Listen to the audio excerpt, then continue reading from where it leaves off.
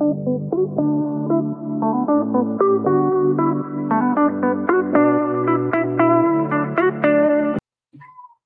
is up, everyone? Welcome to another episode of Backup Fantasy Sports. It is Thursday, August 17th.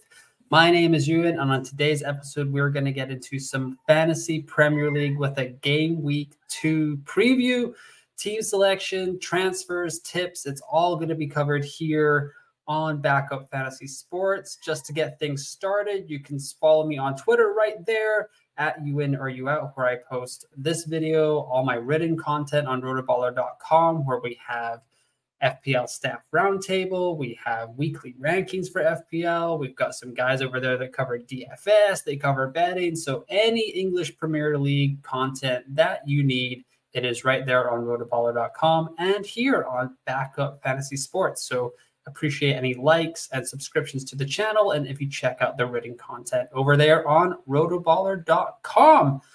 But we are here for some Game Week 2 action, so we're going to get right into it here. Quick review of my Game Week 1 squad here. So last week, I believe on my draft, I was contemplating between Richarlison, Madison. Well, we got the leak about Phil Foden, so I went with Foden. Didn't burn me too badly. Would have preferred a better return from him, but he still looked lively. He did play in the Super Cup on Wednesday, did play the entire game.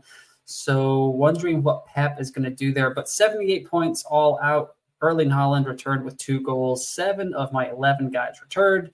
I got no money in the bank, and I'm just outside the top 1 million. So not too shabby. But we are not here to talk about Game Week 1. Plenty of people have done that. I don't want to do that anymore.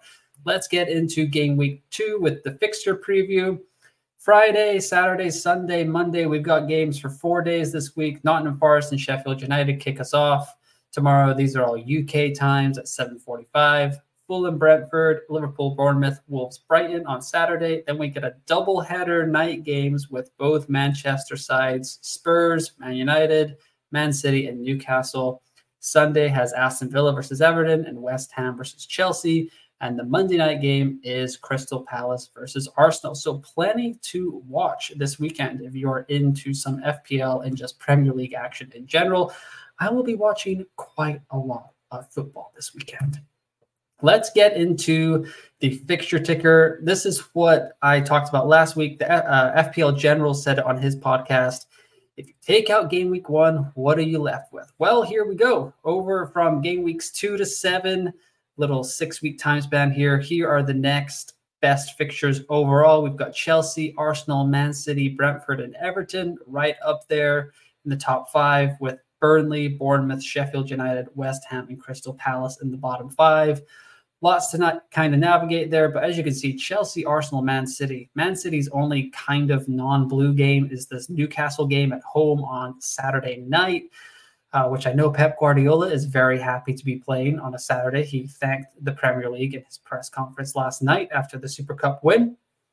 But yeah, Brentford have good fixtures. The Brighton fixtures get tricky after a while. So this is the overall fixture ticker here. But if we look at the attack, it does change a little bit. Liverpool drops down a little bit, but Chelsea and Arsenal and Man City stay up there. Chelsea with West Ham, Luton, Nottingham Forest, Bournemouth, Aston Villa, who just got annihilated at St. James's Park over the weekend, and then Fulham. That is a fantastic run, and we're going to get into a certain Chelsea wingback later on in the episode here. Arsenal, Crystal Palace on Monday, but then Fulham, Man United, Everton, Tottenham, and Bournemouth. That's a great run, so you can hold on to your Arsenal assets. Man City, Newcastle's tricky, but then they have a good run of fixtures here as well. So definitely investing in the top sides is the way to go. Brentford have a few weeks here with some great matchups, so I would be sticking with Wissa or Brian Mbeumo if you have put them in your squads. Defensive fixture ticker here. As you can see, a lot of top sides up there. Liverpool shoots up a little bit. Bournemouth at home this weekend is going to be a big decisive factor in a lot of early season go-arounds for FPL managers. If they went Salah, if they went Trent, to be determined. Last year it was 9-0. I don't think it's going to be that way this year. Bournemouth look a little bit more attacking. Liverpool's defense looks a little bit more leaky. So we are waiting to see how that pans out. But I don't think Bournemouth are going to be kept off the score sheet, but I do expect Liverpool to win there. But here, ranked most to or easiest to toughest defensive fixtures over the next 6 game weeks. You can check all of this out on the Fantasy Football Scout website, which is fantastic. We're going to get into, so this is what I'll be doing for my game week previews. I'll kind of cover 3 big topics and just give my spin on them. You've probably seen this in a bunch of other places, but just want to go with that for now. Ben Chilwell, is he a must-have? He scored 7 points on the weekend. He's already risen in price, 5.6. He might rise again before we get to the weekend. Owned in less than 20% of teams. 0.16 expected goals, 0.22 expected assists. His 0.38 expected goal involvement is 10th amongst all defenders.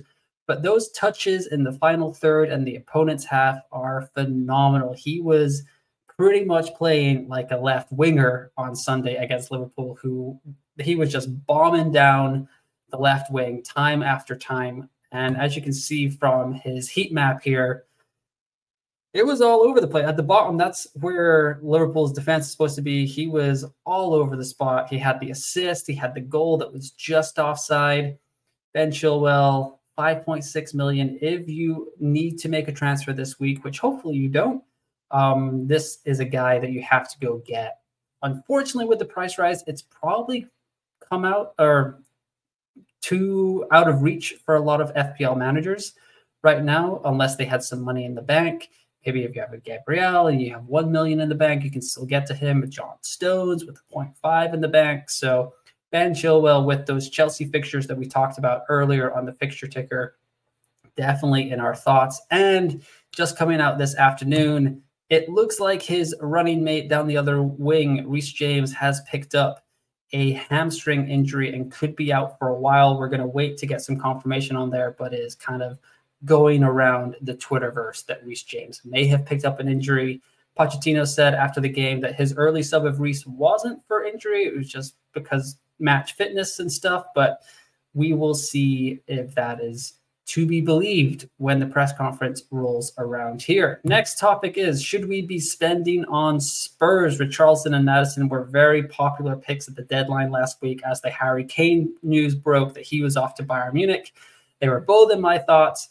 When I saw that Phil Foden was going to be in the Man City lineup, I couldn't resist going with the midfielder.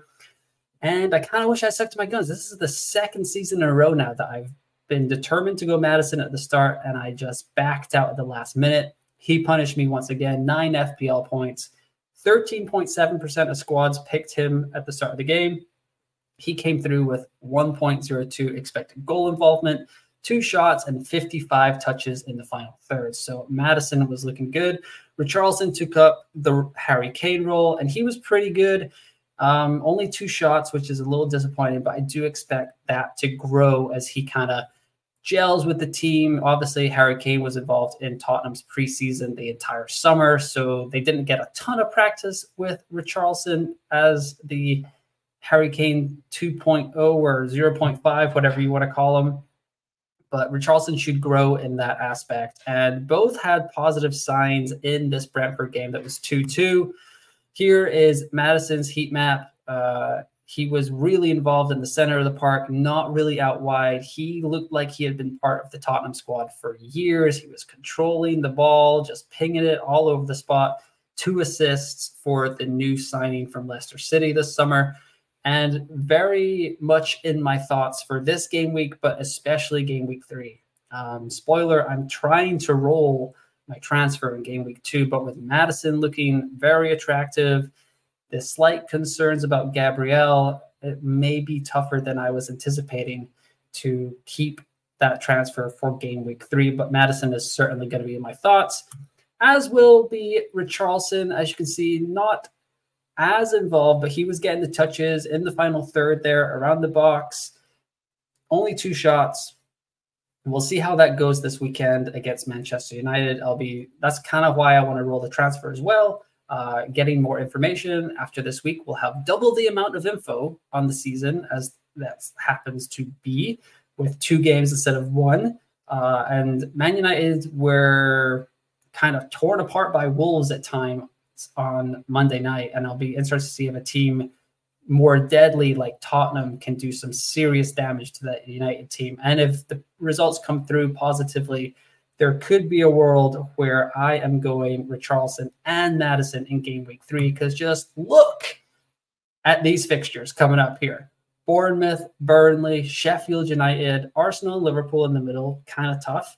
Liverpool looking extremely leaky, though, so it may not be as tough as we thought, especially with it being a home game. Luton, Fulham, Crystal Palace. This is FPL paradise. And I may go early on Maddison this week or in game week 3, especially if he can make it through that Man United game in one piece, because I don't want the price to rise too much. I don't want to be kept out of the Maddison sweepstakes. I will have my cash cow in Mo Salah after this week. 12.5 million. After this Bournemouth game, it might be bye-bye Mo until Liverpool's fixtures turn, and I will be using some of that money to make sure that Maddison and potentially Richarlison are both in my squad for game week 3 moving forward. Those fixtures are absolutely glorious. Now we come down to what everyone's talking about, the 6.5 million midfielder battle royale. So there are 7 candidates here. There are 3 more that I didn't list because just no one really, they're not in the discussion right now. But Harvey Barnes came off the bench, 11 points, spectacular. Only in 4.4% of teams. I believe he played 11 minutes or something. So need to see more game time from him. Solly March, Matoma, Pascal Gross, all came, well, not all came through for Brighton, but Matoma and March both got an assist and a goal. Brian Mbeumo got the penalty. That's why we picked him. I picked him because he was on penalties, and he also missed a sitter in that game, so it could have even been a better day. 1.61 XGI for Brian Mbeumo. Diaby for Aston Villa got off to a fast start for his new club despite their thumping. 7 points there for the 8% owned new signing. And Eze over here, 15.6% owned, 0.92 expected goal involvements, but only 3 points. But it could have been a lot more. He was very impressive. And good news today, it sounds like Elise is going to stay at Crystal Palace instead of going to Chelsea. So Eze will have a couple of running mates still there to keep him as a creative outlet for Palace and hopefully to score more goals for that squad as they move forward in the 2023-2024 Fantasy Premier League season. Just wanted to look at these guys' fixtures coming up here. So game week 2 through game week 6, the attacking fixtures based on the Fantasy Football Scout ticker that I showed you earlier in the episode. You can just check the timestamp there. Villa, Brentford, Brighton, Crystal Palace, and Newcastle. These are the 5 squads that are represented by those midfielders.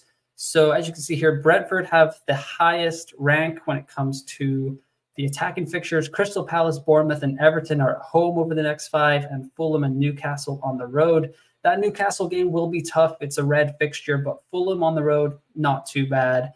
They should be fine starting with this weekend. I expect Mbeumo to get 2, possibly 3 returns in that stretch. So I would certainly be thinking about him. If you have him, I would not move off of him until this stretch is over for sure. As for Brighton, Wolves on the road, we'll see how they didn't give up a lot of chances to Man United. They were really unlucky to not come away with 3 points in Old Trafford on Monday night. So tough luck to them. But then Brighton have West Ham, Newcastle, Man United, and Bournemouth. So a tough stretch coming up here for Brighton, but I would still stick with their assets. The problem is with all these 6.5 million guys, I don't think anyone did a bad job or an exceptional job that you really have to move off of any of them.